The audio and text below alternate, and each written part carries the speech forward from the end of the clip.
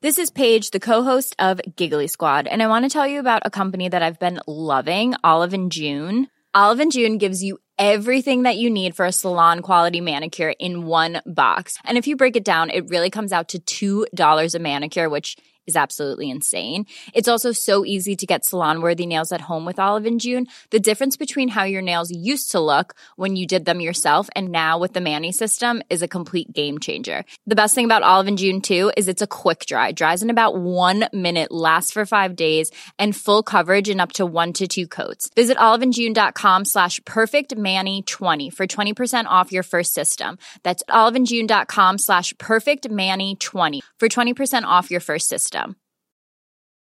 Mom deserves the best, and there's no better place to shop for Mother's Day than Whole Foods Market. They're your destination for unbeatable savings, from premium gifts to show-stopping flowers and irresistible desserts. Start by saving 33% with Prime on all body care and candles. Then get a 15-stem bunch of tulips for just $9.99 each with Prime. Round out Mom's menu with festive rosé, irresistible berry chantilly cake, and more special treats. Come celebrate Mother's Day at Whole Foods Market. Hi there.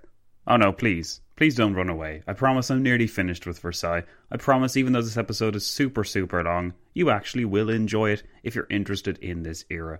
Seriously, I know we're 84 episodes in, and you may be wondering whether the end is in fact in sight. Am I going to go all the way up to 1939? Sure. No, of course I'm not. I'm not going to do that.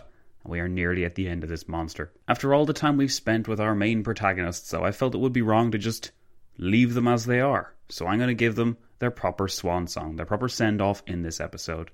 The reason why I'm able to send you such enormous episodes like these is because you guys support this podcast so wonderfully well on Patreon. So if you'd like to go and do that, if you would like to support this show and get some pretty sweet rewards in return, then head on over to patreon.com/blah blah blah blah blah when diplomacy fails. You know the story by now. What you probably don't know, or what you may not be aware of, is that I'm starting a PhD in September, which means that, if you're very sick of my voice, don't worry, because we'll be entering a more kind of regular, normal schedule from September. 30 Years' War will be starting up, and we'll also be starting up something called Poland is Not Yet Lost. I'm really looking forward to this change of pace. I would be lying if I said I wasn't a little bit exhausted with this whole era, but we are nearly reached the end here, and I am happy with how this whole thing went. I hope you've enjoyed this project as well, and I hope that in the future, more history friends will find this, maybe when it's a few years old or a few weeks old or whatever, and they'll be able to enjoy it without having to follow it day after day. Take it at their own pace and not freak out because there's just so much content being released and they can't even keep up with it. In any case, thanks for joining us here. If this is your first time listening to this podcast, I mean, I'd say it's kind of crazy, you won't know what's going on, but then again, maybe you like these concluding episodes, and it's a nice way to wrap things up. If that's the case, thanks for joining us, and I hope you enjoy what you listen to here. I've also been told that Intelligent Speech Conference, which I've been promoting the last few episodes, I've been told that went really well, and that you guys enjoyed meeting Mike Duncan and David Crowther and Kevin Stroud. It is, to my immense surprise, that some rupture in the space-time history podcasting continuum didn't occur when those three giants met together in the same room, but hey, perhaps in the future there'll be chance for that to happen again, because by the looks of things, perhaps November is going to be the next opportunity for the Intelligent Speech Conference to take place. And history friends, this is where it gets really exciting for those of you on the other side of the Atlantic. It's going to take place in London. Now this is all maybe, I probably shouldn't be telling you this, but if you are interested in this kind of thing, then great. Keep your calendars free for the whole month of November, because you never know what might happen. I'm just kidding. I'll give you more details closer to the time, but for now this is a very exciting step towards bringing history podcasting to as many people as possible. And it also means that because you guys are so enthusiastic, because you are such great fans of shows like When Diplomacy Fails, but also all the other shows in the Agora Podcast Network, we're able to put our projects, put our babies out there for you to enjoy. And I should emphasize, we really do enjoy meeting you face to face. If you're listening to this now and you're thinking, Zach Twomley's a podcasting superstar, he doesn't have any time for me, he's far too busy drinking his coffee, eating his chocolate buttons, making weird podcasting games, saying thanks far too much. All of that is true, but I also really enjoy meeting you guys face to face. There's something really that it's just nothing like meeting people who've been listening to me for years and who come all this way just to meet me. And of course, to meet my fellow history podcasting peers. But let's not get too involved with all of that. We got a rather large episode still to cover. And yes, looking at this script in front of me now, oh boy, it's 32 pages long. Kinda on the hungry side, not sure if I'll make it to the end, but that's what this has all been about for the Versailles Anniversary project. It's been a bit of a marathon at times, but it's been something that has been immensely rewarding and that I've really enjoyed doing. We will have a break halfway through this, just so that you can find your place again. So if you want to come back to this in the future, if listening to it all in one go is too much, then that's fine. Otherwise, thanks so much for making deep dives like these possible, and I'll see you all on the other side.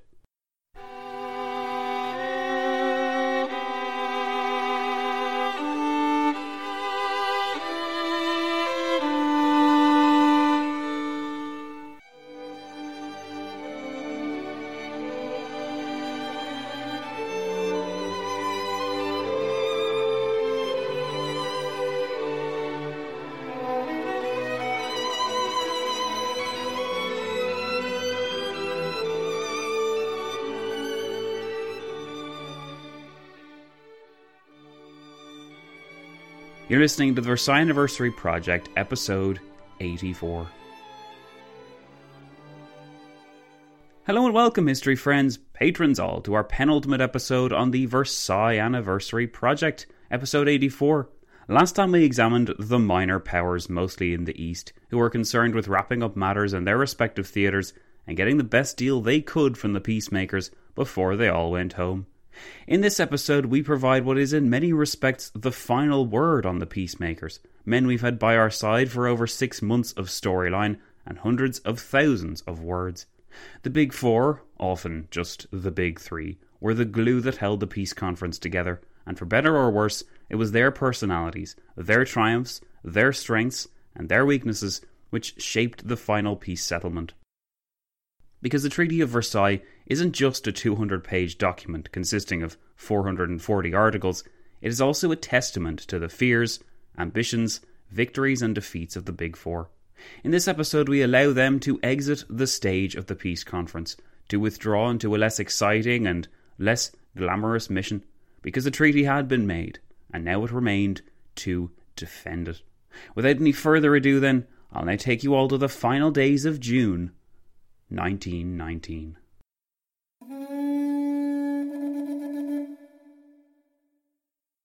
Surprisingly, perhaps, our examination begins with Italy. You may remember that in the beginning of this project, I scorned the idea of focusing on Vittorio Orlando, or as considering him a member of the Major Power Club, because I said, no offence to Orlando, but the man did not have the weight to get the job done. In a sense this still rings true, but as his counterparts learned during the course of the peace conference, Italy was more than willing and was sometimes capable of punching above its weight. Much of the credit for this has to go to the person of Orlando himself, who we know less about in the narrative than his Big Four counterparts, largely because I refrained from engaging in an examination of the man in the profile episodes which I devoted to Wilson, Clemenceau or Lloyd George. Italy's status now and then remains a weird one, with one toe in the big power camp and a whole leg out of it. So Italy's experience and the work which her statesmen accomplished tended to rub everyone the wrong way by the tail end of the conference, mostly because her statesmen's goals seemed so problematic. It is hard to deny that Italy got shafted at the peace conference, though. Much like the Germans were to have their high hopes dashed when the peace treaty was handed over, Vittorio Orlando never seemed satisfied with the hand that the Big Three dealt to him, and he never ceased to make it plain that he wasn't asking for very much, just the realisation of the promises made to him in 1915 and 1917, with the two treaties that sought to bind Italy closer to the Allied cause during difficult times. Inevitably, the glue for this binding consisted of problems that do not age well. Territory or spheres of influence in places like Asia Minor or Africa or Europe, basically places where Italian flags had generally no interest in flying. Something which we've surely learned by now, though, is that these ugly deals were no uglier than those which the Big Three had also made amongst themselves. Italy, it seemed, was held up to be ridiculed by the Big Three for seeking such compensation for her war effort, when David Lloyd George was more than happy to swoop up German colonies, and Clemenceau was content to occupy the Rhineland. Self-determination, Woodrow Wilson in particular loudly proclaimed, would be violated should Italy have its way in Fiume, the modern-day city of Rijeka in Croatia. Today, there is little on the ground in Rijeka to indicate its role in souring the relationship between Italy and her former allies. Rijeka remains the third largest city in Croatia, behind only Split and Zagreb, and contains typically beautiful sights which my Croatian listeners will certainly note exist nowhere else in the world. Perhaps you Croatian listeners have a point, because Italian statesmen never fought harder or more tenaciously and never sacrificed more than when they fought for this city in 1919. Even after the peace conference, the vitriol which had been poured out in Fiume's name was such that a contemporary wrote for the North American Review in November 1919, "There was a time when our impulse was to cry out, 'Let us have done with Fiume. The Conference of Paris has greater questions to decide.' Yet there are no more troublesome questions tormenting the world today than those involved in the disposition of Fiume. The clashing of national aspirations with commercial interests, of a political ideal with a racial conviction, the measuring of a spontaneous popular will against the decrees of governments, of the ambitions of one people against the traditions of another, the Slavs against the Latin, the East against the West. These are the phases of the conflict which has made of the little seaport of 50,000 souls a battlefield in the war for peace. We cannot escape from the international significance of Fiume." The lack of appreciation for Italy compelled Orlando to walk out of the conference in the last week of April, as much because he was dissatisfied with his lot as because he felt that his presence was needed in Rome. Indeed, the latter perspective was how Silvio Crespi, Italy's expert on economic matters, and the man whom Orlando left in charge of the Italian fort while he was gone, presented the matter. Crespi himself saw the view that the Italians were not withdrawing from the conference, but were merely going home to secure a confirmation of their mandate. This was what the Italian historian René Albrecht Carey wrote, adding that, "Since the authority of the delegation had been brought into question by Wilson, they would not participate in the work of the conference, pending the outcome of this consultation. On the other hand, as this outcome was not in doubt, they would be able to return in a few days, strengthened by a fresh manifestation of home support." Comforted by this optimistic interpretation, Crespi settled down to hold the fort, with the assistance of the Italian ambassadors to Paris, London and Washington. He believed that their activity would be limited, in the main, to watching the situation in Paris and reporting on it to Orlando and Sannino in Rome. Orlando's major problem was that the stance of the Big Three regarding Fiume and other promises had been laid out in the so-called Balfour Note of the 24th of April, which amounted to a declaration to the effect that the Treaty of London could not presently be honoured. Orlando solved this problem by ignoring this Balfour Note. When before the Parliament in Rome on the 29th of April, Orlando claimed that a rift existed between the Anglo-French and the American president, which Italy would exploit. To his Italian audiences, this sounded like the plan of an Italian Bismarck, determined to wrest the best concessions from their allies that could be gained. No wonder they approved heartily of Orlando's continued leadership. When asked by Crespi why he refrained from confessing to the actual truth of the matter, Orlando simply claimed that it was up to him whether he made use of this information, in other words, the Balfour Note, and he rolled out the old chestnut that he had not lied, he had merely omitted the truth. When Orlando did not return to Paris the day after having his mandate affirmed by Rome, Crespi and his colleagues in Paris started to suspect that Orlando had been motivated by the potential gains he might acquire by waiting for the Big Three to give him some inducement to return. Crespi maintained that if Orlando had quickly returned to Paris on the 30th of April, with the narrative that the mandate was approved and he was here to pick up negotiations where he had left off, his image would not have suffered. However, once Orlando determined to remain in Rome and wait for carrots, Crespi began to feel the pressure from his colleagues and from the Big Three. News of an Anglo-French recognition of Yugoslavia, or of approval for some Greek venture, all made Crespi nervous, and the pressure would eventually prove too much for Orlando to ignore. Traditional narratives have the big three carry on gleefully without Italy, having barely noticed her absence and making good progress with the German treaty because of it. As we have gathered, though, this narrative is flawed because, with Italy gone, the big three seem to have a new obsession with her just at the wrong time, when a flurry of activity in late April and early May moved them to spend hours and several meetings imagining where Italy would go next. In fact, it served as a major impetus behind the Allied approval for the Greek landing at Smyrna too, a fact which is often obscured in the haze and smoke put up by Venizelos' Greek dreams. The important fact is that this was not deliberate on Orlando's part. He had never worked to undermine the Allied relationship, nor had he tried to use his exit from Paris as a means to ominously threaten the big three from afar. It is difficult, in fact, to ascertain what, if anything, Orlando personally gained from the walkout, save for a soured relationship with his old friends and the empowering of Sidney Sonnino, the Italian terrier determined to yap his way into the big three's bad books, so it seemed. On paper, though, Orlando could at least claim that Italy's parliament had affirmed its faith in him to deliver, though this faith was conditional, as Orlando well knew, and depended upon him delivering soon and with gusto. Under a cloud of ignominy, Orlando returned in the morning of the 7th of May, just in time to watch the German delegate Ulrich von Brockdorff-Rantzau receive his least favourite document in the world. Thanks to the gravity of the moment, Italy's return was mostly glossed over, with onlookers far too busy commenting on the German behaviour to really make much of the Italian. But the rot had set in among the Big Four, and the British in particular seemed to have lost a great deal of patience with the Italian Premier. This was because the Italian return had not occasioned any change in Orlando's personality or his goals. He still clung to the goal of acquiring Fiume for Italy, and he remained transfixed on achieving either that goal or of enforcing the terms of the Treaty of London, which had already caused a notable rift among the big three, due to Wilson's refusal to recognise the Treaty of London or any of its terms. Wilson, as we have seen, can be easily criticised for acting unfairly in regard to Italy and leaving one rule for them and one rule for the others, but in the President's mind he was doing his best to maintain consistency. The surprising overlap between the issues of the Rhineland, Danzig and Fiume, we learned, were set in place to give Wilson a position to negotiate from. This has to be prefaced with the fact that it wasn't an especially effective strategy, because it assumed that Orlando would give up when confronted with the hopelessness of his mission, and Orlando had never done this before.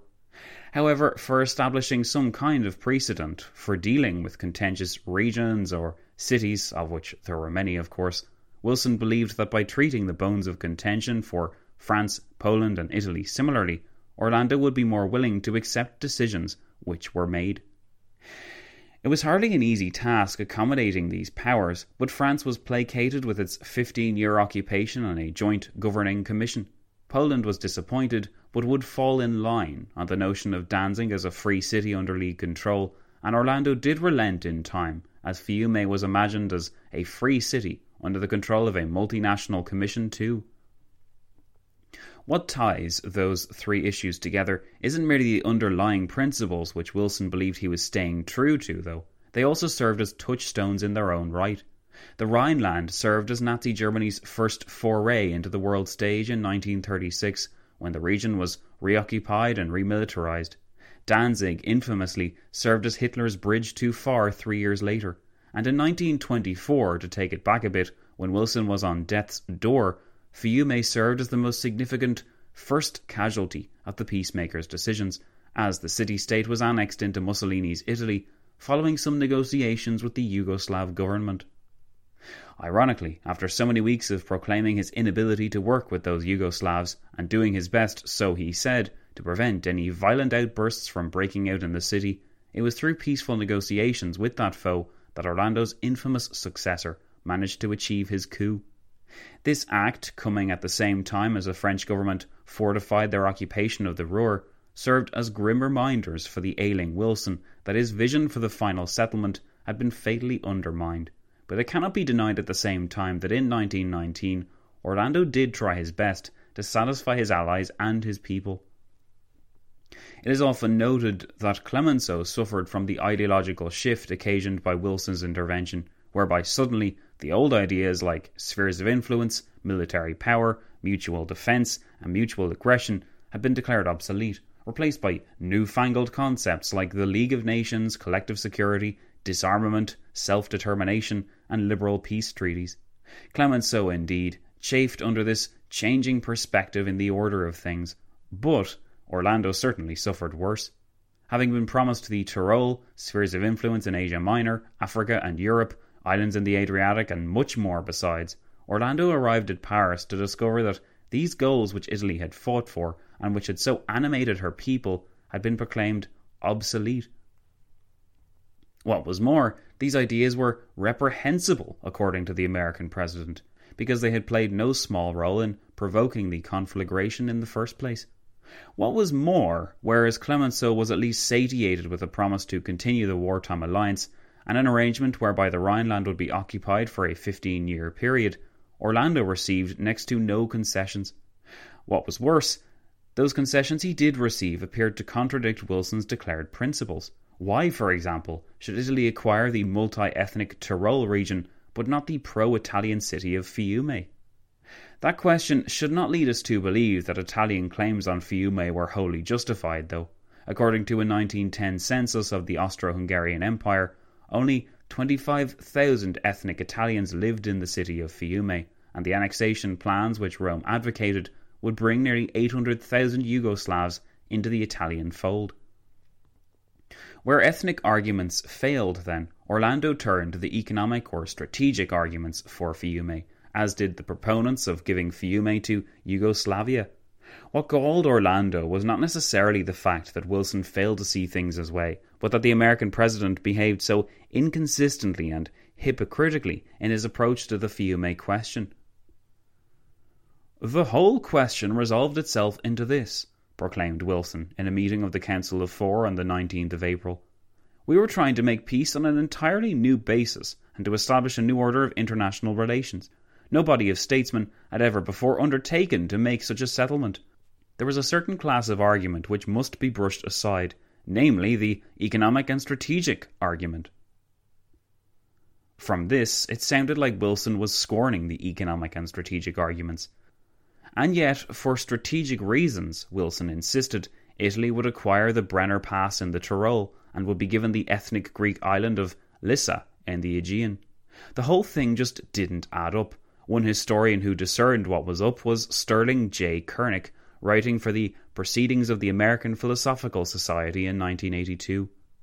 Kernick's article in this case was given the suggestive title Woodrow Wilson and National Self-Determination Along Italy's Frontier, a study of the manipulation of principles and the pursuit of political interests, and this article detailed the series of compromises which the President made on his principles to satisfy alternative goals, such as the League, protecting American interests in the Adriatic, and propping up the new Yugoslav state. Kernick's article amounts to an attack upon Wilson's position generally, but the commentary on Italian qualms are particularly useful to us here, as Kernick wrote, "One of Wilson's major problems in posing as a moral leader was that he had compromised his principles many times by April 1919. The Italian leaders sensed his vulnerability to charges of inconsistency, and they themselves sincerely felt that they were being treated unfairly. Sonnino complained that President Wilson, after having forgotten and violated many times his 14 points, wants to restore their virginity by enforcing rigorously those which apply to Italy." The Italians frequently argued that even if their claims were granted, Italy would contain a smaller proportion of ethnic minorities than other countries. The frustrations at these inconsistencies spilled out on occasion into Orlando's language too. On that aforementioned day of the 19th of April, when a great deal seemed to kick off for Italy in the Council of Four, Orlando engaged in an exercise of comparison to demonstrate Italy's claims to justice, even if some non-Italians would be caught up in her triumphs. Orlando said, "Poland, with 25 million inhabitants, will have between 1.8 million and 2 million Germans. Italy, with all claims, will have about 600,000 aliens and a population of 40 million.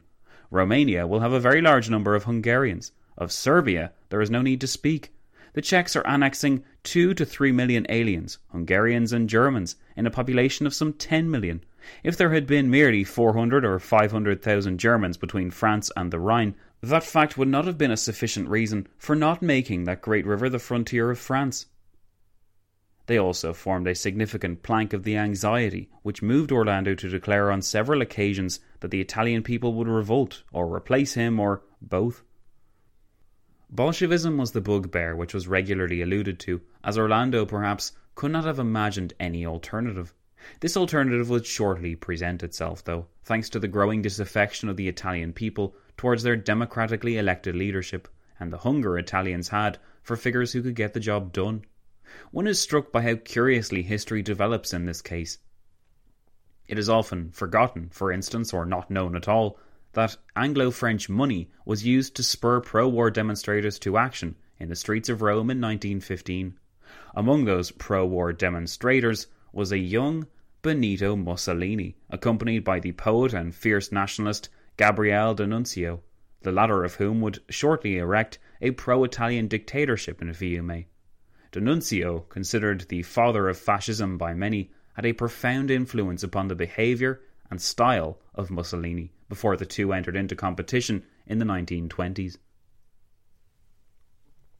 After seizing Fiume in a coup in September 1919, D'Annunzio found that he and his supporters were not to enjoy the thanks of Rome, as Italian vessels actually blockaded his regime. Shortly thereafter, then, D'Annunzio reimagined his regime as what he called the Regency of Cornaro, and styled it as the centre of international revolution on the right wing. D'Annunzio then sponsored a strikingly active foreign policy, reaching out to other disaffected peoples who had lost out in the war. Such was the charisma of D'Annunzio and the attraction of his message that in a strange episode the rebellious Irish Republic even had its envoy Sean T. O'Kelly negotiate to acquire arms from his regime, though the deal eventually fell through. D'Annunzio's regime was not to last, but Mussolini's march on Rome in October 1922 ensured that Italy was destined to suffer an even worse fate than that city-state. All the while, during the country's journey from success to disaster, the mutilated victory, the refusal to honour the Treaty of London, and the countless other slights played upon Italian sentiment. Right up to the moment of the outbreak of the Second World War in 1939, René Albrecht Carey was able to comment on that treaty's unfulfilled ghosts. It was imperative, thought Mussolini then, that Italians never be forced to rely on her allies to such an extent ever again. In the last analysis, it is impossible for one to deny that Italy's failure at the peace conference had as much to do with Orlando's relative weakness as it did with the Allies' willingness to throw her under the bus when it suited them. On the one hand, it would be loudly proclaimed that Italian territorial claims could not be honoured, as it would compromise new principles like self-determination. On the other, though, these new principles were cast aside when it suited the Big Three, and the Treaty of London was never fully honoured. This experience of seeing her allies abandon her, and betray her, some Italians might say, moved the Italian people to engage in one terrible error in judgment after another in the years that followed. It is significant as well that on the same day that the Treaty of Versailles was presented to Germany to sign, on the 28th of June, the final touches were placed upon a note to be presented to the new Italian ministry. This note clarified the Allied position, and it made it abundantly clear that this new Italian ministry would find it just as impossible to force the Big Three to budge over Fiume or anything else. It also amounted to something of a threat, that Italy must live up to her commitment to the Entente, or she would suffer the consequences. As a matter of fact, she was to do both. Italy's new ministry accepted the ultimatum begrudgingly and subsequently entered better terms with her European allies, while the United States began its withdrawal process. On the other hand, this acceptance of her allies' position meant disaster at home, as discontent spread in the following years, leading to that infamous scene where Mussolini was handed the reins of government by the king. Uniquely among the Big Four, Orlando did not simply retire into the background after the peace conference. He actually returned to politics after the Second World War, dying an honoured elder statesman in 1952, living to the ripe age of 92. By then, his failures during the conference were a distant memory, but it is impossible to forget the impact which this accomplished Sicilian lawyer had upon the peace conference. As US Secretary of State at the time, Robert Lansing, provides us with an effective analysis of Orlando's character. Writing, though Signor Orlando possessed admirable traits of character and exhibited a skill in debate which none of his confreres excelled, he was nevertheless the least influential of the Big Four and had the least to do with formulating the terms of peace with Germany. This was doubtless due in large measure to the relative military, naval and financial strength of the great powers represented in the Council of Four. Comparison by this standard, which, it is to be regretted, was the principal standard in weighing influence at the peace conference, tended to place Italy in the background and to subordinate the views of her statesmen. I know also that some felt that the Italian government had driven too sharp a bargain with the Entente in 1915 and was now demanding more than its pound of flesh, in spite of the small part which the more critical in Europe asserted that Italy had taken in the later months of the struggle. There seemed to be a disposition to repudiate the Italian claims, or at least to reject many of them. It was with evident reluctance that France and Britain conceded their treaty of obligations. Neither of them vigorously supported Italy when her claims were urged. The attitude seemed to be that of tolerance for a nation which had not won by arms a right to a voice in the decisions, but was, by agreement instead, entitled to it. It was therefore especially fortunate for the Italian people that they had in Signor Orlando so well trained a statesman, so talented an advocate, and so keen a logician to represent them at the conference. He could not be and was not ignored. Another representative less able might have been. Indeed, it should be added to Lansing's point here that I have only felt compelled to speak more about Orlando because of the increasing activity and importance of his delegation in May and June. It is also impossible to get a feel for the Allied mood at the conference without examining how the Italians were viewed in Allied circles, above all in the French and British circles. It was the British Prime Minister who seemed most impatient with Orlando in private, but it was Clemenceau who was more willing to confront Orlando than any of his Allied counterparts. In response to this, as Lansing concludes, Orlando was more than capable of meeting the Tiger's challenge. Orlando seemed to know his case more thoroughly and to represent it more convincingly than did his French adversary. In fact, if the latter had not been the great personality that he was, Clemenceau would often have been forced to acknowledge defeat, but he never did. Clemenceau defeated was unthinkable to Clemenceau, and that attitude had unquestionably a potent influence on his associates. As a consequence, Signor Orlando did not triumph as frequently as he otherwise might have done in his word combats with the fierce old champion of France, who treated him, I believe, intentionally, with far less consideration than he did Mr. Wilson and Mr. Lloyd George. Indeed, Clemenceau defeated was unthinkable to Clemenceau, but Orlando was by no means the only formidable challenge which the French Premier would have to parry and balance. The Tiger was constantly on guard, as we have seen, against the British, but above all against the Americans, finding some way to undermine those promises which Clemenceau had made to himself and the French people regarding the post-war settlement. Considering how entangled the conference became with the Italian question, the Japanese Shantung furor, and of course the settlement of the treaty itself, it can be somewhat easy to forget that in spring, during the initial months of the conference, it was the French who were at loggerheads with their allies to the greatest extent.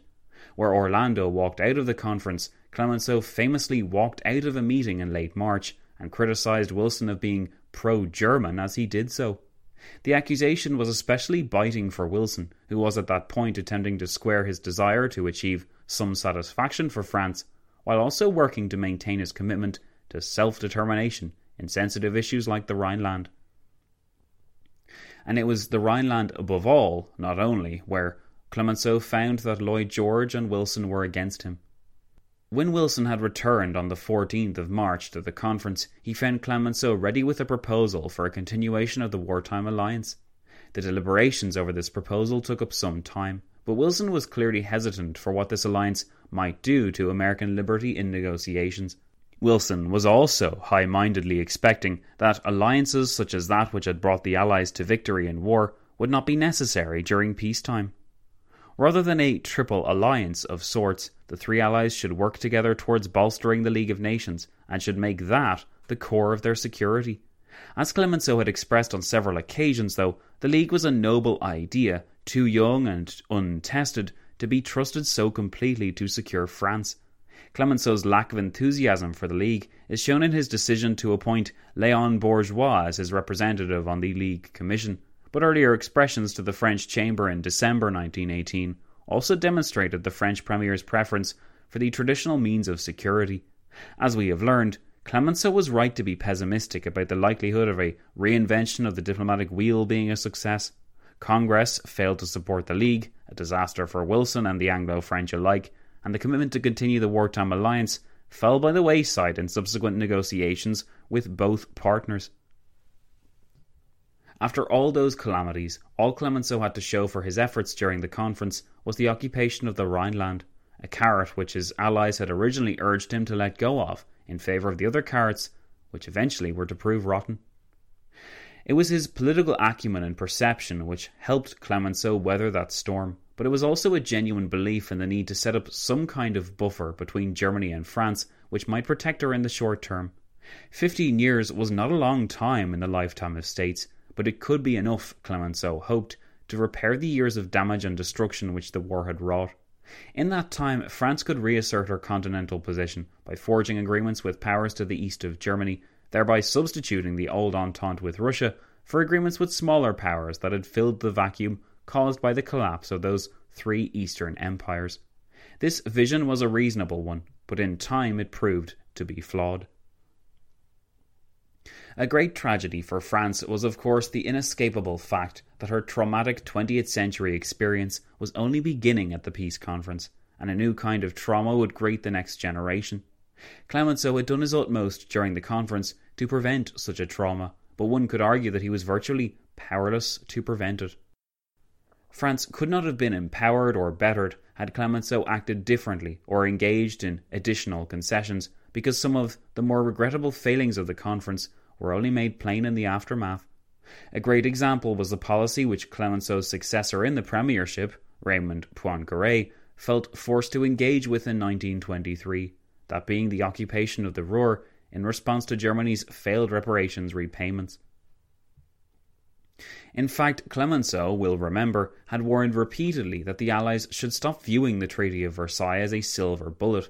It was one thing, Clemenceau said, for Germany to sign the treaty. That was all well and good, but it was another thing for her entirely to adhere to this treaty, and the Allies had to be in a position, therefore, to enforce this adherence. That had been a major cause for Allied occupation of the Rhineland, Clemenceau had said, and it also moved him to argue against disarmament in the early 1920s. While strategically sensible, in practice this idea was unsustainable in the long term. France could not possibly maintain parity with Germany's larger population and resulting army. Yet the only way she could ensure that Germany remained true to the Articles of Versailles was through pressure. So unpopular was that treaty in the German country. When French statesmen worked to fulfill this mission and protect their hard-fought peace treaty, they found to their utter disgust and grave concern that they mostly stood alone. The Americans were withdrawn and disinterested, and the only noise the British would make about the treaty was to proclaim how utterly unfair the whole thing was. This latter perspective must have been genuinely troubling for French ministries after Clemenceau's, because once the sheen of post-war triumphant France wore off, old suspicions seemed to return. It was remarkable just how quickly the British went from cooperating with the French to suspecting them of endangering the peace. There was a fundamental misunderstanding in London over what the French were doing in 1923. To the British, it seemed like they were throwing their weight around in a bid to enforce the unfair treaty upon a German people who were downcast and defeated, the poor things. To the French, occupying the Ruhr with their Belgian allies was the only feasible way they could see to remind the Germans of their duty to repay and to protect the peace settlement which only France seemed to be willing to defend. The splintering of the Allied camp within fewer than 5 years after the treaty had been made was something to behold, and it served only to confirm the fears of French governments which followed Clemenceau's ministry. The unimaginable, that Germany could return to challenge France again, was a distant nightmare which Clemenceau had warned of, but which he could not possibly have imagined taking the form that it did in 1940. The Tiger would not be present in 1940 to see that calamity take shape, but he would certainly have recognised its proponents.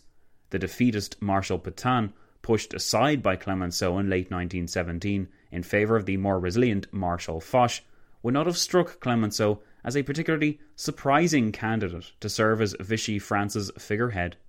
Certainly, Vichy France as a concept would have been the antithesis of Clemenceau's character. He would have rallied against it, just as he had rallied for a continuation of the war in 1871 against hopeless odds. "When I remember," boomed a triumphant Clemenceau before the Chamber of Deputies in early July 1919, "that I entered the National Assembly of Bordeaux in 1871, and have been, I am the last of them, one of the signers of the protests against the annexation of Alsace-Lorraine, it is impossible for me, now peace is certain and our victory is assured, to leave the tribune without paying homage to those who are the initiators and first workers in the immense task which is being completed at this moment. I wish to speak of Leon Gambetta, of him who, defending the territory under circumstances which rendered victory impossible, never despaired. With him, I voted for the continuation of the war in 1871, and in truth, when I think of what has happened in these 50 years, I ask myself whether the war has not continued. May our thoughts go back to them, and when these terrible iron doors that Germany has closed against us shall be opened, let us say to them, 'Pass in first. You have shown us the way.'" Invoking the past was an effective way to remind those present of what they had won, particularly when gloom was so present in 1919 as the war wound down and its victims trickled home.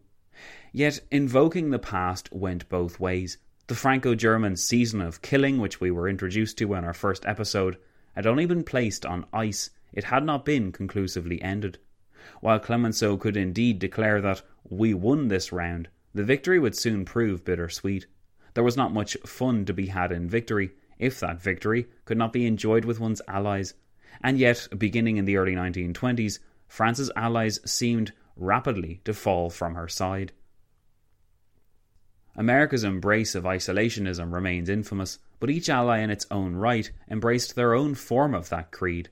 For European states, this centred on preserving and administering their swollen colonial empires, which cost a bomb for Paris and brought only minimal returns. The importance of the empire in terms of the manpower it could bring to bear had moved Clemenceau to acquire guarantees from his allies during the conference that drawing upon the colonies for the defence of France would still be permitted. Use of this manpower bank during the war left the advocates for empire vindicated, and it seemed to confirm the value of the whole colonial enterprise. Unfortunately for France, though, this philosophy had been taken to its bloated extreme with the collapse of the German and Ottoman empires in Africa and the Middle East respectively, while the Asian appendages also had to be propped up. The capital and investment required for such ventures could have been better expended elsewhere, such as in the army or revitalising the depressed industry and rural life of French citizens.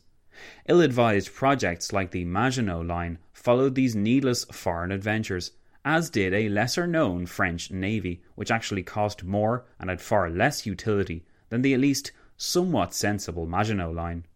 Instead of the vibrancy and colour which had characterised the French resurgence in the 1870s, French statesmen were effectively crippled by high taxes, a grim diplomatic position, and a paralysing fear of a repeat of the recent trauma. No lesser men than Clemenceau anticipated these shortcomings and severe challenges which loomed on the horizon, and yet the Tiger's political future seemed uncertain too. Persuaded by a friend to put forward a presidential bid, Clemenceau noted that he wished not to win by a small margin, but to be acclaimed for the role, as he had been acclaimed as the father of victory. This did not pan out, and in the midst of a post-war swing towards the right, Clemenceau found that he did not have the stomach to contest a political campaign, which he would have won, but did not wish to risk. In consideration of this, Clemenceau determined to retire from political life once his premiership expired. Handing over his powers in early 1920, he made a final speech to the cabinet, saying, "We must show the world the extent of our victory, and we must take up the mentality and habits of a victorious people, which once more takes its place at the head of Europe. But all that will now be placed in jeopardy. It will take less time and less thought to destroy the edifice so patiently and painfully erected than it took to complete it. Poor France, the mistakes have begun already." These mistakes included the momentary alienation of Britain from the side of France, but they would not end there, and would come to encapsulate all that was wrong with the French approach. In later years, shortly before his death, Clemenceau reflected on those events and made it plain where he stood on the shortcomings of French foreign policy in the post-war era, saying, "I assure you that if I had been in power in 1920, at the time of the occupation of Frankfurt, I would never have accepted the English not being at our side, and they would have finished by coming. But instead of being open with them, we have tried to show that we could manage without them. To be completely open would have been the only way to combat the hostile policy of Lloyd George. In the face of such an attitude on our part, he would not in the end have been supported by the English people, who have always been loyal to us." Indeed, this final quote serves as something of an apt summary of Clemenceau the statesman, and it also reminds me how wrong my initial impressions of the man truly were. I had always imagined Clemenceau as the look-alike of the Monopoly man, as the serious Frenchman devoid of consideration for other countries and fiercely determined to make Germany pay. In fact, though, Clemenceau was fluent in English language as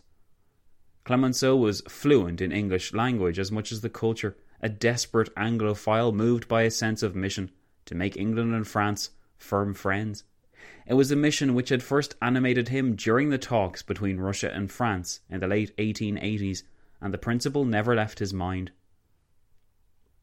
Clemenceau died at the age of 88 in his Parisian home on the 24th of November 1929.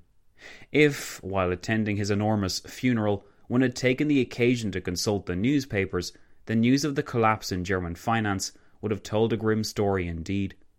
The Wall Street crash, happening the month before Clemenceau's death, was already causing the fragile, post-war economies of the world to unravel, and first on that list were the Germans themselves.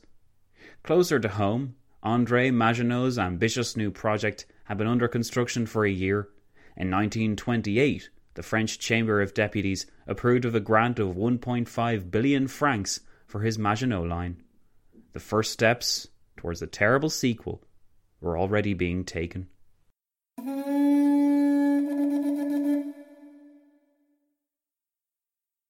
Okay, history friends, this is the intermission. Head out now and go to the loo, or get that popcorn, or get that drink you wanted to get, and return in due course when the entertainment will restart. I hope you're enjoying our analysis so far.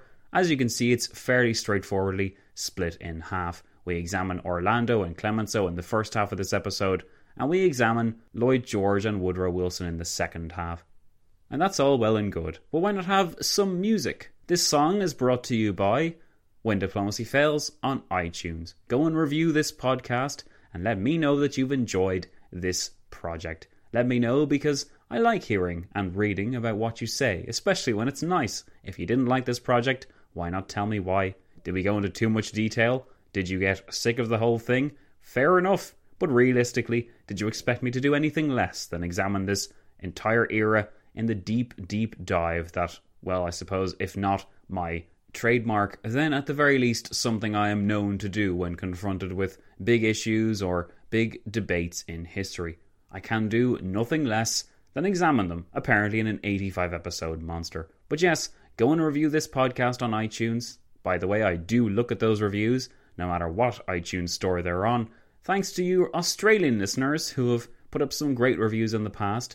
Those of you listening in New Zealand, why not send out a few more? And those of you in Ireland, why not put out a few more as well? Because the most recent one in Ireland is this 1-star review put up by a guy who didn't like the 1916 Rising, but didn't really listen to what I had to say and kind of misunderstood everything I said. So it looks really bad for me, and I'd love for you to put in a new review so that I look a lot better.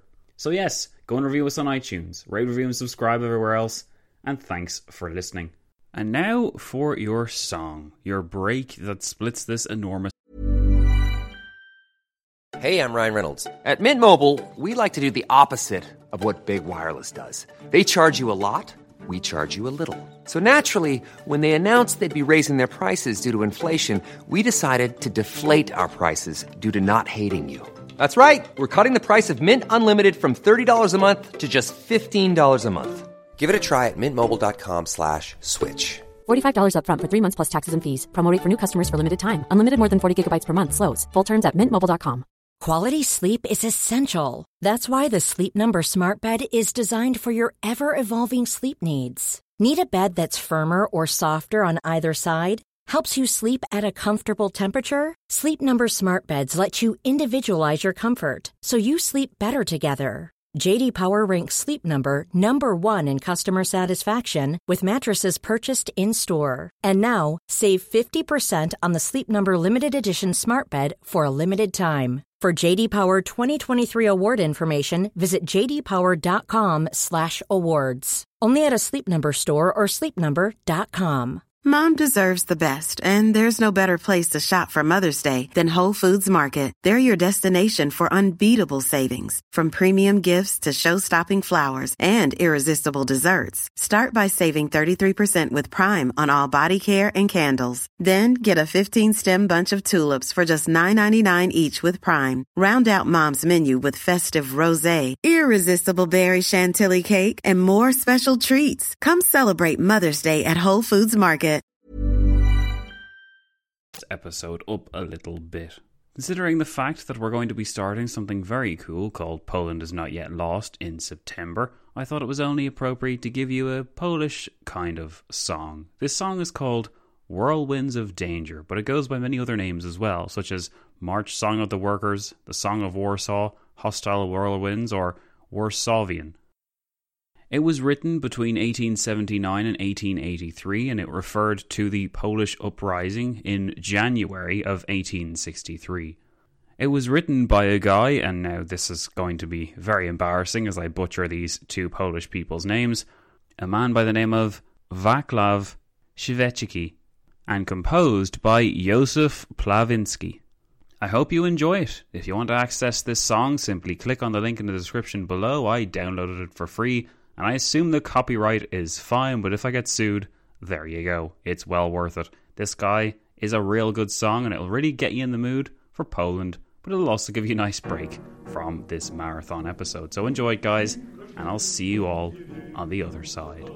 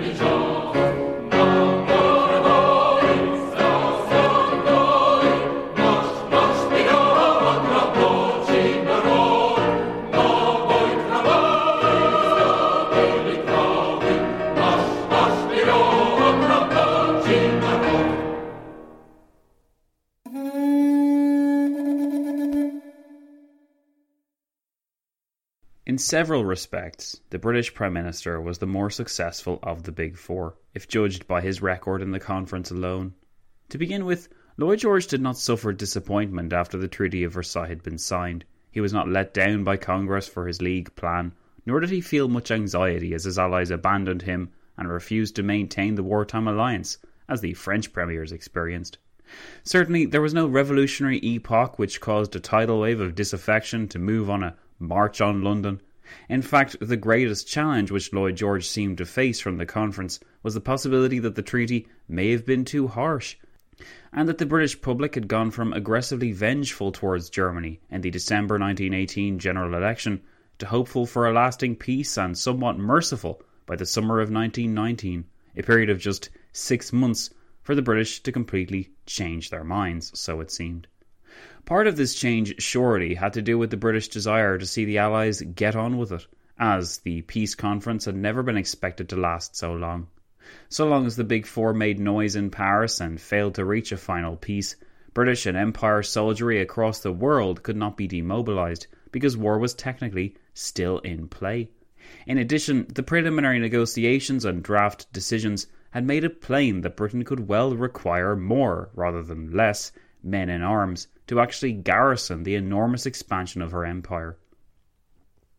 Britain had inherited vast tracts of land in Africa and the Middle East from Germany and the Ottoman Empire, respectively.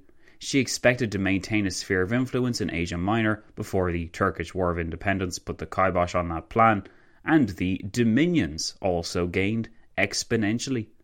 Before the 1931 Statute of Westminster provided for the autonomy of the dominions, this meant that it was London which gained above all. The process of expansion could best be demonstrated by a quick examination of the world map. Imperial red was splurged across more areas of the world than ever before, leading to that curious and also mostly forgotten period of British history that after the most destructive and costly war in its history, the British Empire somehow managed to balloon in size to a previously unimaginable extent. It must also be emphasised that without Lloyd George, such gains would never have happened. From the beginning, Lloyd George ensured that British interests would be upheld. If we can remember all the way back to our first handful of episodes where I examined the Supreme War Council that preceded the establishment of the Peace Conference, hosted in mid to late November 1918, we might recall how doggedly Lloyd George resisted any compromise of the notion that Britannia ruled the waves. Freedom of the seas, according to the American president and his friend at the time, House, was a key part of repairing the post-war world so the nations could live without fear of attack, and no nation would be able to exert its influence in that sphere.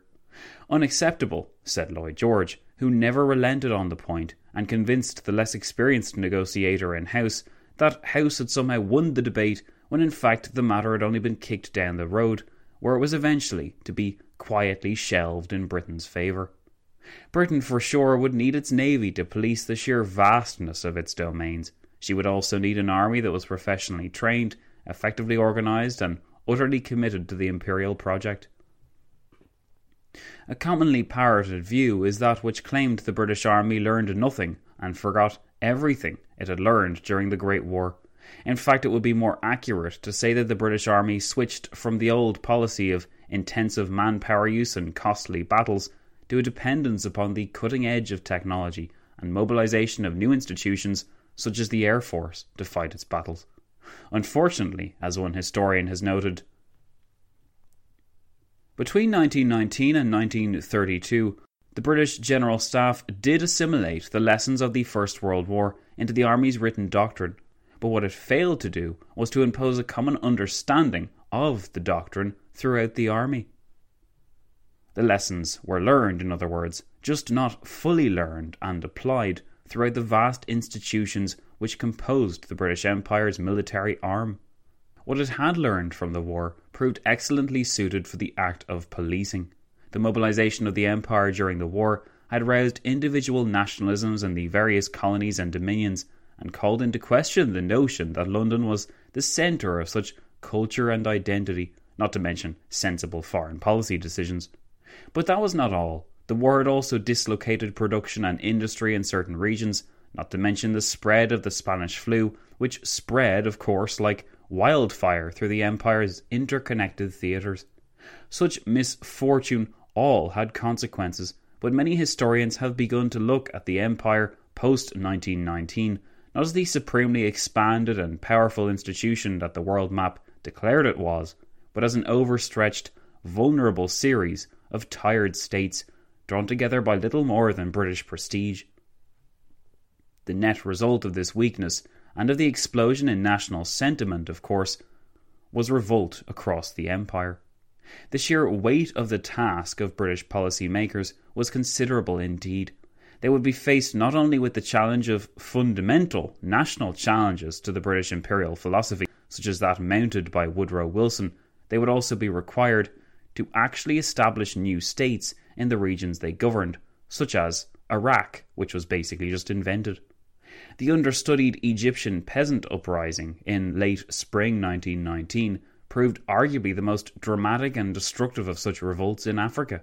But further afield, for instance in the new Mesopotamia region, which the British were seeking to create, serious problems could also be found.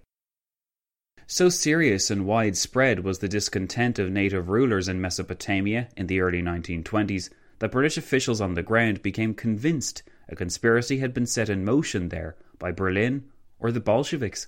It seemed too great a stretch of the imagination, apparently, to suppose that these natives revolted simply because they wished to fly their own flag or rule their own affairs. During the latter half of the war, the British had requested that the Italians and the French recognise the British dominance over the Arabian Peninsula. London's sponsoring of Arabian revolts, facilitated by the famed exploits of one T.E. Lawrence, Lawrence of Arabia, seemed to grant the British carte blanche over the region. Yet it should not be assumed that this was yet another avenue for British imperialism. Arabia, considered some senior officials, was not vital to the British interest because of its oil reserves or geographically central nature to important sea lanes. Instead, Arabia was increasingly viewed as the key to the locked door of India. With Arabia secured, the Indian jewel in the British crown would remain polished and above all secure. There was good reason to doubt this security, as revolts in Bengal in 1919 and challenges to the restoration of the pre-war status quo in India were felt. Something which truly emerges from the picture of Indian nationalism and national protest after 1919 is a trend which is in equal parts fascinating and forgotten. The Indian nationalists moving the cause of Indian sovereignty forward were acting from a cheat sheet drawn up by, they believed, the greatest example of a people to have struggled and succeeded against British imperialism in the recent past, the good old Irish. As Michael Silvestri noted in his 2000 article, which referred to the Bengali nationalists as the Sinn Féin of India, the lessons learned and inspiration drawn by the Indian leaders was considerable. Silvestri wrote, although the rise of the revolutionary terrorist movement in Bengal preceded the Easter Rising by more than a decade, after the First World War, Ireland became the most important model for physical force nationalists in the province of Bengal. Both Bengali nationalists and British administrators drew comparisons between Irish resistance to the British Empire and contemporary terrorist activity in Bengal. For the former group, the Irish experience provided a heroic model of anti-colonial resistance, as well as what seemed to be a blueprint for national liberation. For the British officers involved in countering terrorism in Bengal, however, the British experience in Ireland offered a wealth of strategies to apply or avoid, as well as a way of understanding the terrorist mentality. This brings us, of course, to the greatest thorn in British home security at the time of the peace conference, and a thorn which would become increasingly sharp and dangerous as the months progressed, the Irish War of Independence. While the conflict truly began to escalate after the summer of 1919 and into the autumn where the Irish Dáil, or Parliament, was outlawed in London, rumblings of the discord to come could be felt well before that. Thanks in addition to active Irish Republican diplomacy during the preceding months, including Eamon de Valera's adventure to the United States in spring 1919, where he raised no less than $5.5 million, it was impossible for the British to ignore what was going on in Ireland. Sean T. O'Kelly was selected as the envoy of the Irish Republic to be sent to the peace conference, and it was hoped that with some successful petitioning of the American president in particular, the interests of nationalist Ireland would be respected. Above all, what the fledgling Republican government wanted was to secure recognition from the international community of Ireland's independence from Britain. Surely, these people considered, it would be impossible to ignore Ireland's justifiable grounds for self-determination, a principle espoused by Wilson many times in writing and in speech. Indeed, the Irish experience of being let down by Wilson was to prove arguably the most naked instance of Wilson putting aside his principles in the name of maintaining the relationship with his allies. Wilson managed to paint this as only temporary. The League, Wilson maintained, would fix whatever problems Ireland or China or Italy or anyone else might have. In addition, though, Wilson traded his principles for realpolitik, a hardly surprising exchange, but one which seriously rankled with the idealists in his own camp, as well as those he let down. Yet Wilson was far from the only national leader to be viewed as inadequate when it came to dealing with Ireland. Few were as criticised as David Lloyd George himself when it came to devising precisely what kind of policy should be implemented in Ireland. By the time a truce was arranged in July 1921, the Prime Minister's inconsistent and in many respects unsuccessful policy in Ireland counted as strikes against his premiership, which would soon be exploited by his political rivals. Negotiating with De Valera is like trying to pick up mercury with a fork, Lloyd George reportedly fumed after a preliminary meeting with the Irish figure in mid-July, to which, when informed of the comment, De Valera reportedly replied, "Why doesn't he use a spoon?" Infamously for the future development of Ireland, Eamon De Valera remained behind back in Dublin during the truly important peace talks which ended the Anglo-Irish War between October and December 1921, a decision which later enabled him to oppose the Anglo-Irish Treaty which ended the War of Independence, and eventually fight against the pro-treaty Irish Party in the subsequent Civil War. Britain was spared such a civil war thanks to Lloyd George's efforts to wrest unanimity from his cabinet, a feat which was as impressive as it was costly. Lloyd George led the way during the negotiations and was determined to give as little ground as possible to the Irish. Compared to the peace conference, the Prime Minister likely anticipated that these negotiations with the Irish rabble would have been a walk in the park, but politically, and interestingly, they actually cost him a great deal more. The decision to relinquish the southern portion of Ireland to a free state, essentially a dominion of the British Empire, was not a popular one among the more staunch Conservatives who made up Lloyd George's supposed coalition. The 1920 Government of Ireland Act had had the effect of reimagining Northern Ireland as a government distinct from that in Dublin, administered from Stormont but still under the nominal control of London. This spelled out clearly how red Lloyd George's red lines were when it came to negotiating in late 1921. He could hardly have gone against an Act of Parliament during his talks with the Irish rebels, for that would have toppled his leadership. Instead, a solution which was in fact far worse than that originally advocated by the Home Rule Party of the 19th century was all that the Irish rebels could manage in the end. For more on that, check out my series on the 1916 Rising. For all of these Irish issues, though, it was not empire but his pro-Greek sentiments that actually ended up toppling Lloyd George's premiership in the end. Proceeding gingerly into the rough seas of post-war Europe, Lloyd George remained acutely sensitive to any sign of declining British prestige. The French had continued to combat the Turks in Cilicia, that Anatolian province which hugs the Mediterranean, and the British had dipped in and out of supporting the Greek faction, but confusion had reigned, and the interest of the British public was particularly low. By the end of 1921, all powers save Greece and Britain had actually made a peace with the Turks, and the Treaty of Sèvres from the August of 1920 had effectively been rendered a dead letter. By September 1922, the resurgent Turkish government's forces had clashed with its Greek foe for the final time, effectively defeating them in the long-running War of Independence, which had so animated Turkey under its enigmatic military leader, Mustafa Kemal, later to be called Ataturk. The only obstacle left to declaring a completely free Turkish Republic was that strange state of affairs which was maintained over the Dardanelles Straits. It was this thin sea channel, the cause of so many confrontations and of so much anxious policy in the 18th and 19th centuries, which provided yet another spark now. According to the terms of the obsolete Treaty of Sèvres, the Straits region, including Constantinople, was meant to be neutral, kept open to all demilitarised traffic, and preserved as such thanks to British naval might. By 1922, the British maintained that they held the region in trust until conflict was brought to an end. but to the Turks, it simply appeared as though Britain was occupying its land and preventing Turkey from realising its destiny.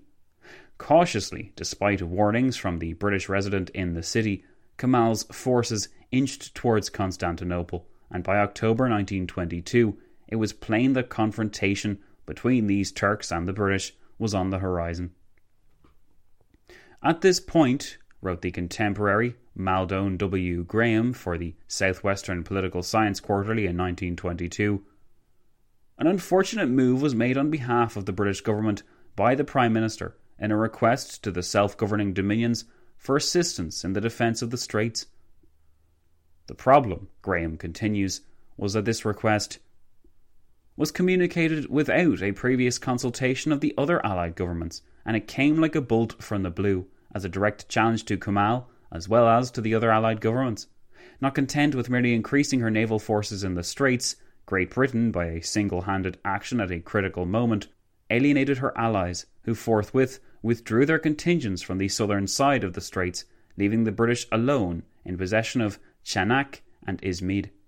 This precipitate action, while demonstrating to the world at large the solidarity of the British Empire in support of England's position, also revealed a marked disapproval of the action of the government by all classes in England. Essentially, the Prime Minister had acted without warning, without due consideration of the circumstances, and without consultation of his old wartime allies, the French and Italians, who had long since bowed out of the Turkish theatre. But what was Lloyd George's justification for suddenly rearing up and threatening war with Turkey and inviting all his dominions to take part? In the recent years, Britain had maintained neutrality in the conflict between the Greeks and Turks, and while an armistice kept the Great War at bay, she had only been minimally involved and had done little to help Greece. This, don't forget, was the same David Lloyd George who had so earnestly welcomed Venizelos, the Greek premier, into his confidence, and who had bonded with him over the dream of a greater Greek empire.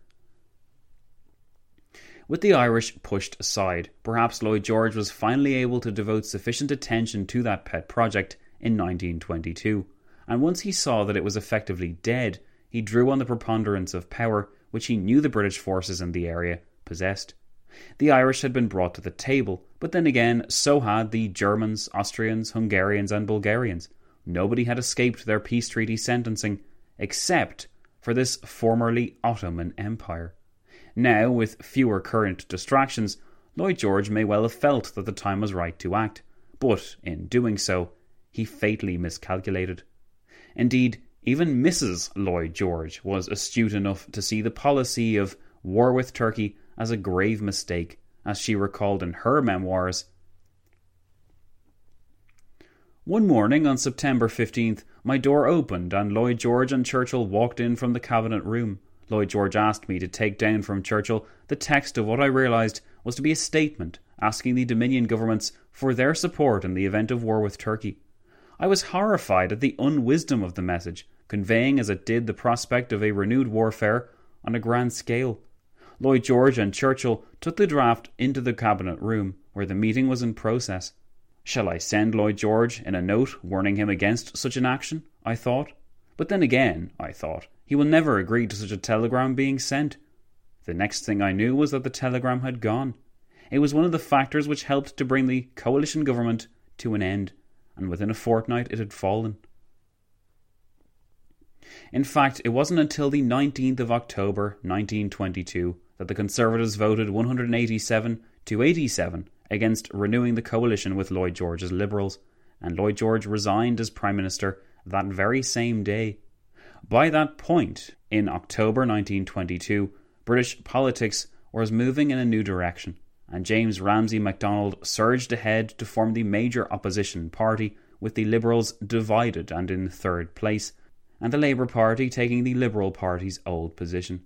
This process was teased out in the general elections of November 1922, December 1923 and October 1924, which saw the Conservatives and Labour Party trade places in government and exchange seats.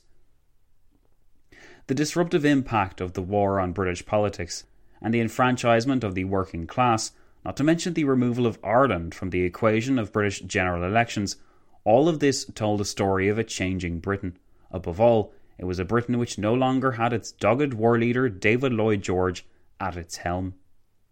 But Lloyd George did not simply ride off into the political sunset. By 1929 he was leading a reunited Liberal Party, and he held the deciding vote when a hung Parliament ensured that neither the Conservatives nor Labour held enough seats for a majority.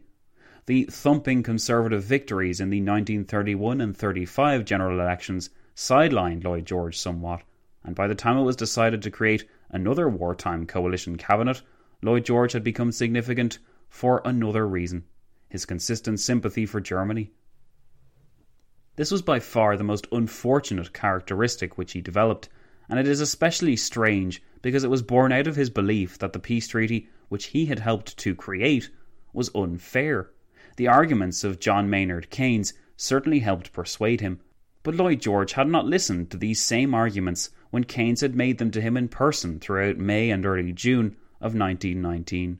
Instead, as we have seen, he took the destructive and divisive step of absorbing the objections of his Empire peers and then expressing these during the meetings of the Council of Four in the first week of June, to the utter disgust and chagrin of Woodrow Wilson and George Clemenceau.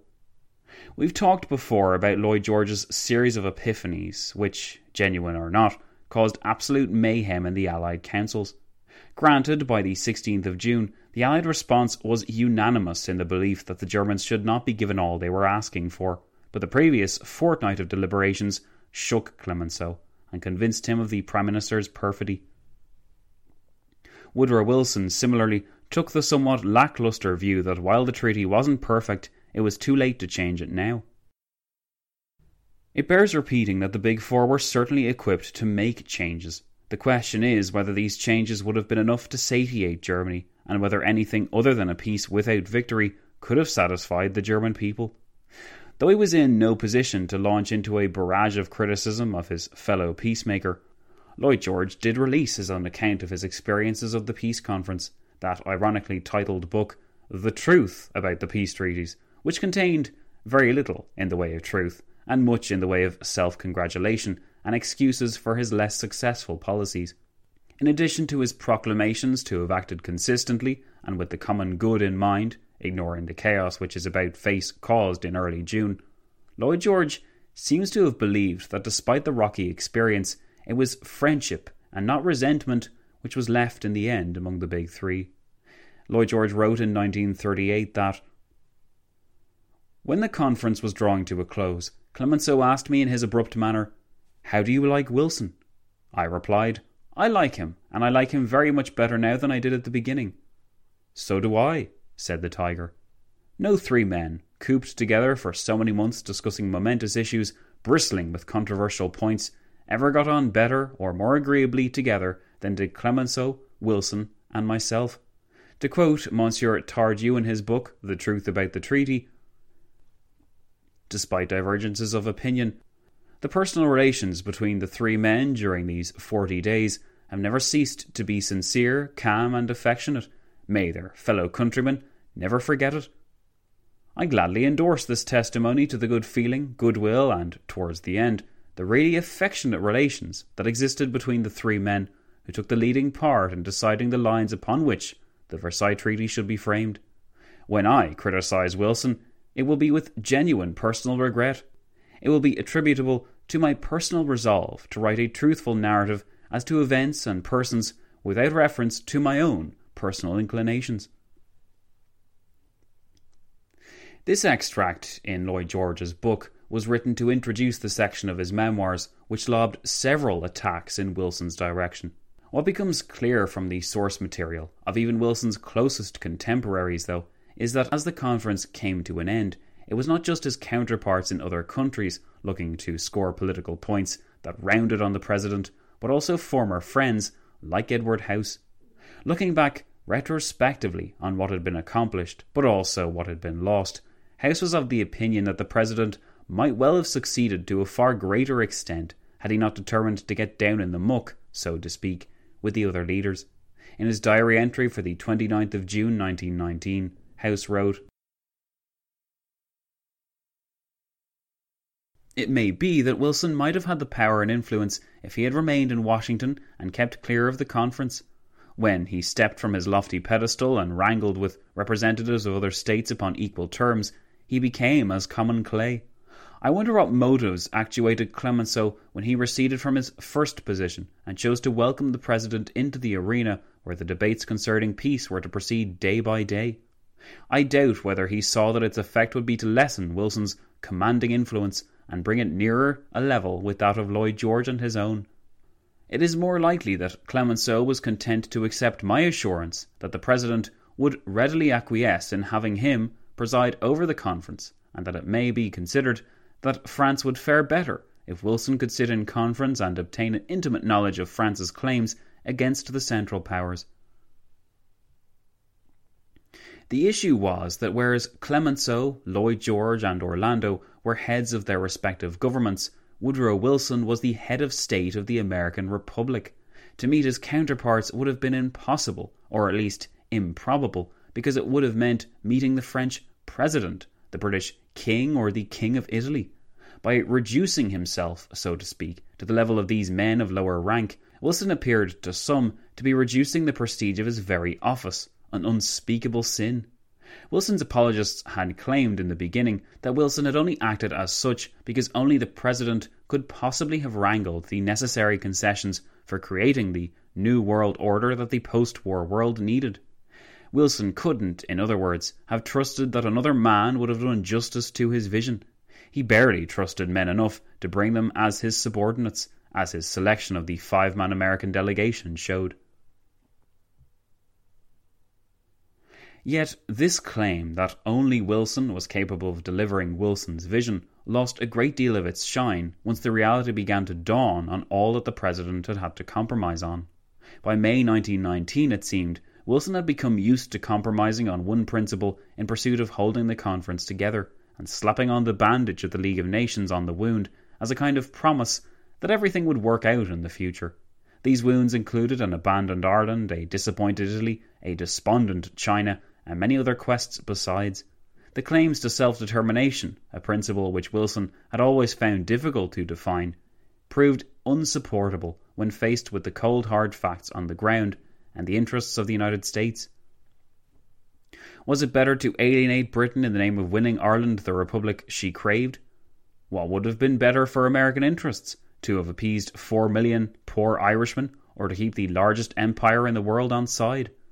The answer in strategic realpolitik terms was obvious, but the problem was that Wilson presented himself as the paragon of virtue, as the spokesperson or figurehead of this new way of doing things, while still deferring to the pure politics of power in the end.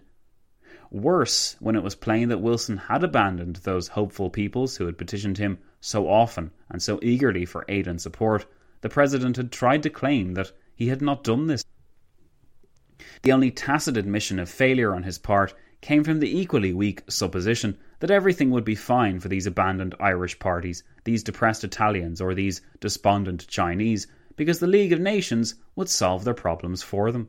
All the while, Wilson did not imagine that the worst-case scenario would be borne out, and that he would fail to take America into that organisation. The image which history has handed down to us of Britain and France propping up the League of Nations in the face of an increasingly hostile world was akin to surrogate parents reluctantly raising a child which, in many respects, they did not even want. The baby had been Wilson's, but it had been torn away from him, rightly or wrongly, because to American lawmakers, politicians and citizens, the bridge from old to new policy was simply a bridge too far. Critics of this creeping isolationism in American sentiment and policy must bear in mind the seesaw of emotion which had rocked the United States since the turn of the century. We have learned that Wilson felt compelled in spring 1917 to bring the United States into the war, and that while he signed on the dotted line, he remained a hater of war to his dying day. A person who relished the challenge of conflict did not seek to reimagine international affairs with the erection of a League of Peaceful Nations, after all. Wilson simply did not do enough, though, to ensure the success of his vision, because he relied too extensively on the notion that the world was fundamentally ready for it, that it thirsted for it, that it needed it, and that, like a messianic image of biblical times, this vision would arrive to save the world from itself. He was not afraid of failing to bring America into the League, but he was concerned that the great hopes which had been attributed to him would not be fulfilled, what he called a tragedy of disappointment. The burden of expectation on his ability to change the world, to change human nature, was simply too great. Rather than make any effort to temper these expectations, though, Wilson rode in an open-topped car through the capitals of Berlin, France and Italy, proclaiming the fulfillment of all wishes and safety for all. It was thoroughly irresponsible, but it was also understandable if we consider the view that the world would surely never again willingly subject itself to such an apocalyptic slaughter as that which had been experienced in the 1914-18 war. While his contemporaries landed their blows, some of the most wounding critiques of Wilson's approach to peacemaking were inflicted by historians in the years since. Their works have played a leading role in how we view the president, and to put it bluntly, the extent to which we blame him for what went down in the peace conference. There has been some debate on whether Wilson as a president was a hit or miss, wrote the historian David A. Andelman, adding, "Certainly, the document which he took home with him from Paris was profoundly flawed in almost every respect. It failed to embrace any of the elevating moral vision that he had brought over with him.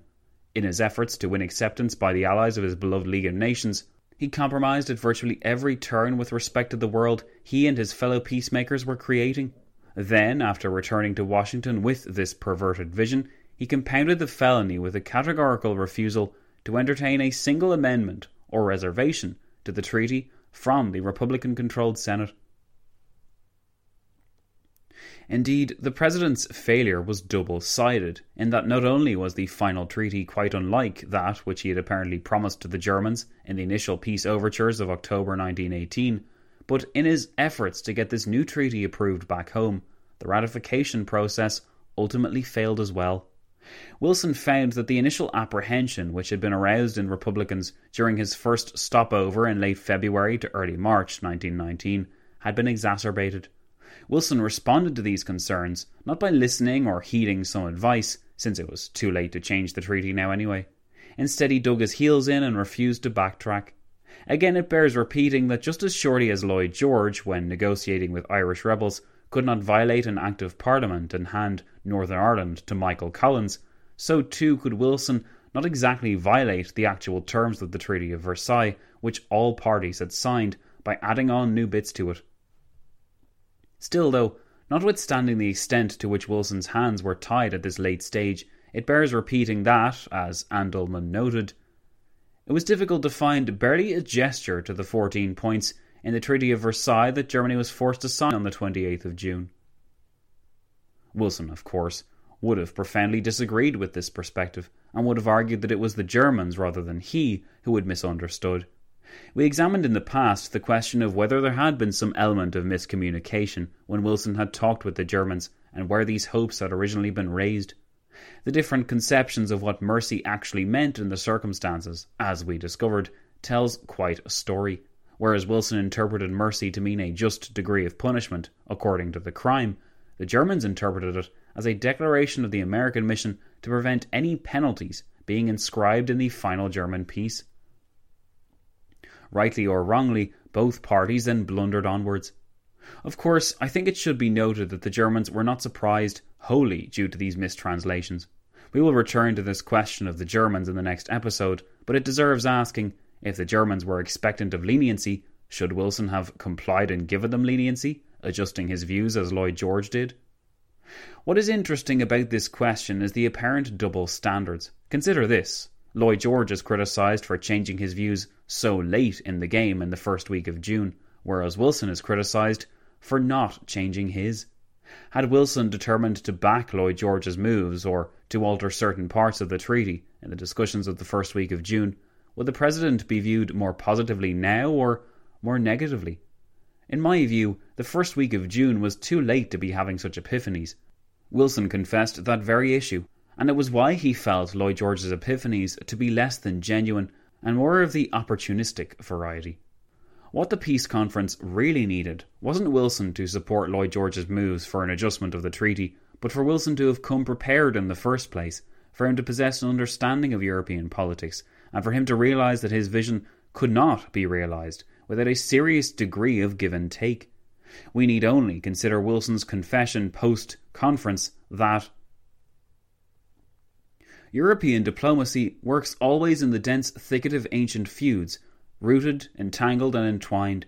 It is difficult to see the path. It is not always possible to see the light of day. I did not realise it all until the peace conference. I did not realise how deep the roots were.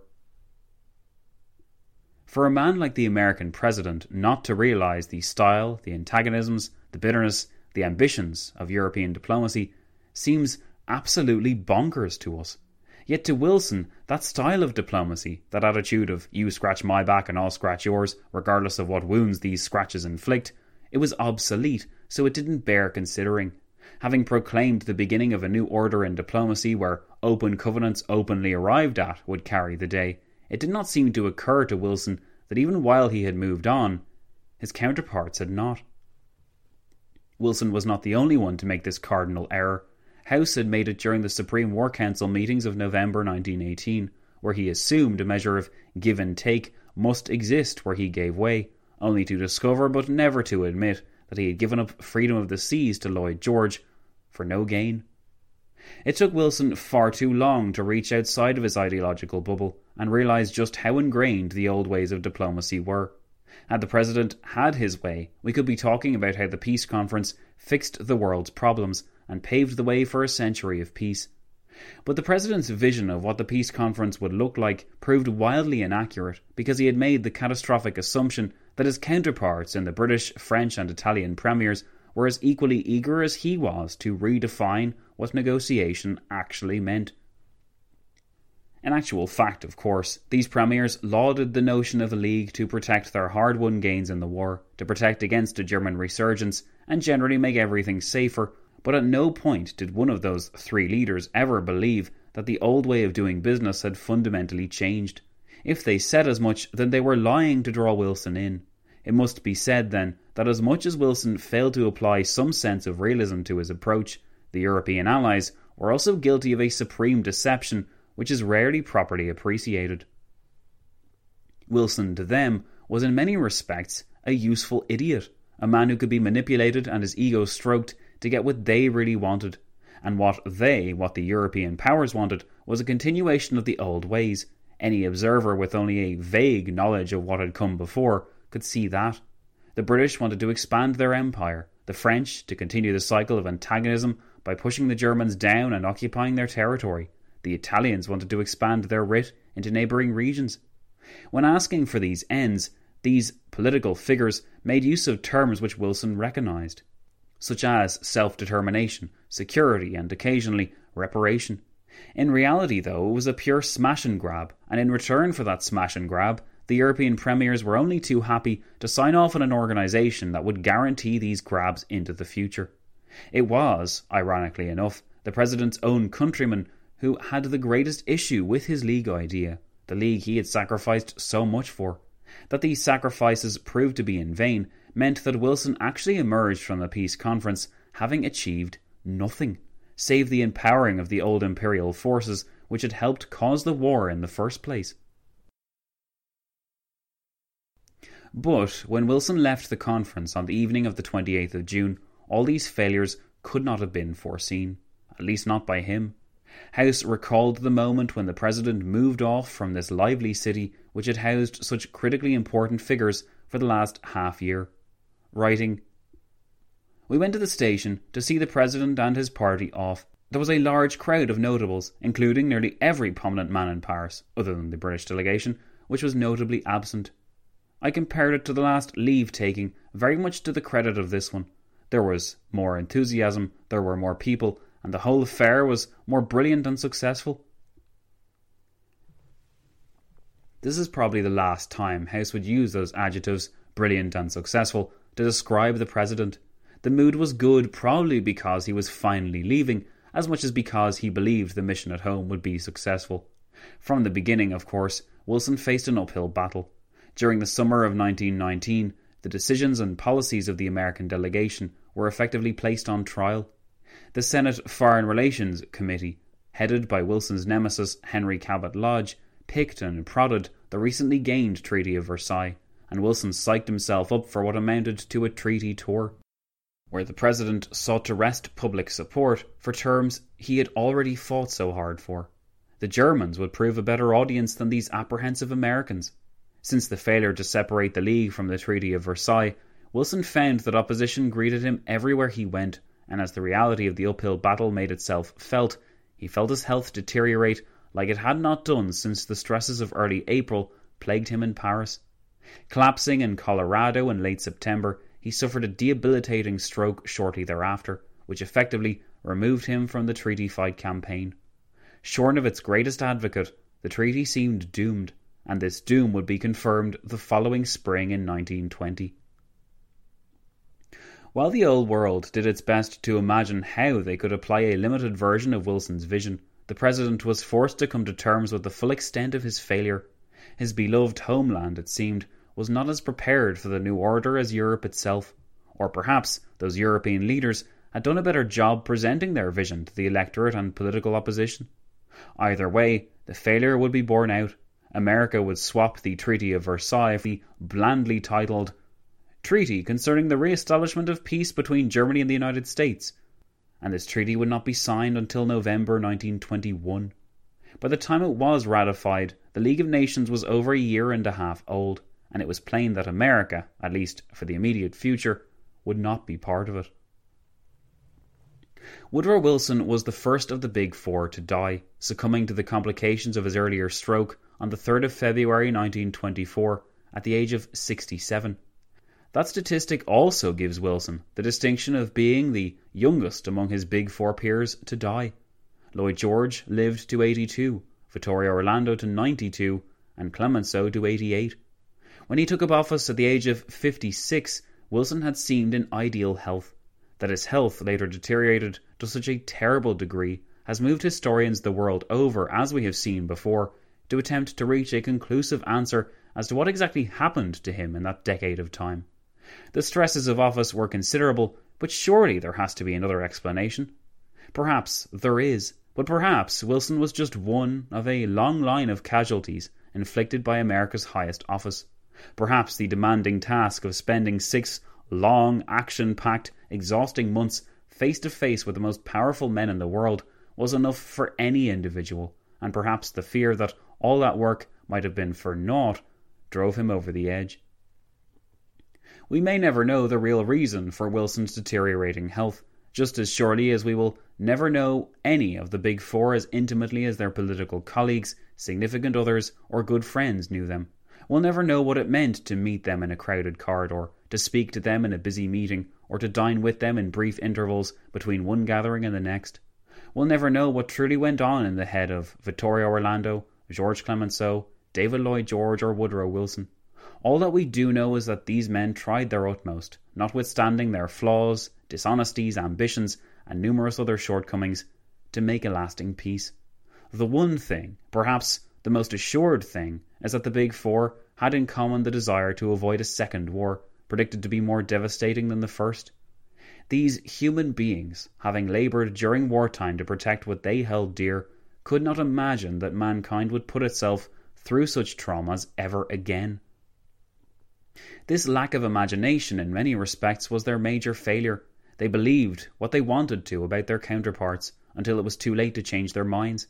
They imagined that treaties would be honoured, that people would be honest, and that a new day was dawning, that people could really change. These imaginings, these beliefs, would prove to be disappointed, and the hard-fought victory with all its triumphs would prove bitterly hollow in the end. After all their efforts, after the dramatic and grand spectacle which had seen German delegates sign on the dotted line, the Big Four felt confident to exit the stage. Unfortunately for them, the terrible drama of the 20th century was only just beginning.